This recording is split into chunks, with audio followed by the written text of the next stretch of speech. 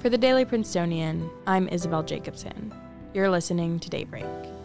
Today, we cover students' reactions to the Bosworth score, Princo's new president, former President Trump's appearance in New York Supreme Court, and flash floods across Kenya and Somalia.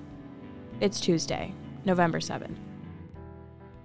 Last week, the Daily Princetonian published a piece entitled, "Who are the biggest name professors on campus?" There, they debuted the Bosworth score, which measures how many times a given faculty member has been Googled relative to University President Christopher Eisgruber. Some Prince columnists took a look at Bosworth scores and think a few professors' scores deserve to go up.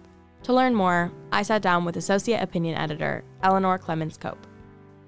I'm Eleanor Clemans-Cope, class of 2026, and I am an Associate Opinion Editor for the Daily Princetonian.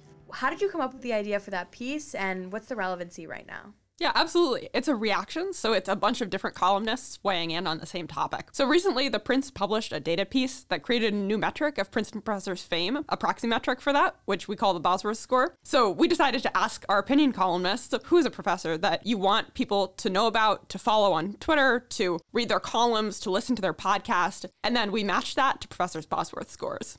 And what were sort of the interesting patterns you noticed, and who stands out as being, that much more popular than Eisgruber on Google? Yeah, so for the most part, we saw the professors that people were recommending were professors from either a class they had taken or a department that they're in who are kind of at a mid-fame level. All the professors recommended were more popular than Eisgruber on Google. Everyone had a Bosworth score of above 1, but most of the Bosworth scores were between 3 and 30. There was one standout, however. One of our columnists recommended the Professor Robert George, who has a Bosworth score of 300. And what were some of the main factors that went into why those students liked those professors that much? Most people contextualize professors' work within kind of the broader global and domestic atmosphere right now. So I recommended Professor Eddie Glaude, who's a scholar of race and racism, and his podcast on the Reconstruction era and how that's relevant to today. One of our columnists recommended a professor of creative writing who is writing about Ukraine and writes poetry and translates Ukrainian poetry. So we saw a lot of people contextualizing their professor's work or professors' work that they're interested in within current events.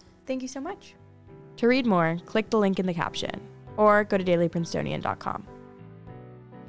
In university news, Vincent Tuohy has been named the next president of the Princeton University Investment Company, Princo. He will succeed President Andrew Golden, who served a nearly 30-year tenure.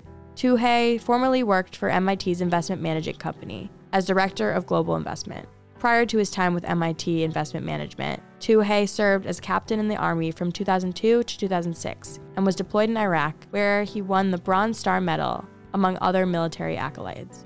In a university press release, University President Christopher Eisgruber said Tuohy possesses, quote, outstanding investment acumen and experience with proven leadership ability. This comes after Golden announced his retirement from Princo in April. Although the endowment grew tenfold during Golden's tenure, it has experienced an investment loss over the last 2 years. Tuohy is expected to assume his position at the end of the academic year, following Golden's retirement. In national news, yesterday, former U.S. President Donald Trump appeared before the New York State Supreme Court to testify in a $250 million civil fraud trial. The plaintiff, New York Attorney General Letitia James, alleges that Trump and his co-defendants fraudulently inflated assets on financial statements in order to secure more favorable terms on commercial real estate loans and insurance policies. Trump spent close to 7 hours in deposition, denying responsibility for his financial statements. Upon taking the stand, Trump took up a combative tone, stating, quote, "The judge will rule against me because he will always rule against me," unquote. Trump is due to stand trial in 4 more criminal cases in the next year. In international news, 30 people died amid heavy rains and flash floods across Kenya and Somalia. 2,400 residents are currently trapped due to floodwaters in southern Somalia's Jubaland state, and 241 acres of agricultural farmland have been destroyed in Kenya. The rainfall displaced thousands, and the UN Office for the Coordination of Human Affairs advised that those living in the Juba and Shabelle rivers evacuate. The heavy rainfall comes after the Horn of Africa experienced its worst drought in 40 years, which, along with inflation on food prices amid the war in Ukraine, caused 43,000 people to die. Weather forecasters in Kenya warned about expected heavy precipitation in the region since September, but Kenyan President William Ruto attempted to curb fears, stating, quote, "There will be no devastating El Niño flooding." Expect cloudy skies today, with a low of 39 and a high of 60 degrees Fahrenheit. That's all for Daybreak today. Today's episode was written by Leela Siskind and me. sound engineered by Eden Tashoma, and produced under the 147th Managing Board of the Prince. Our theme was composed by Ed Horan, class of 2022.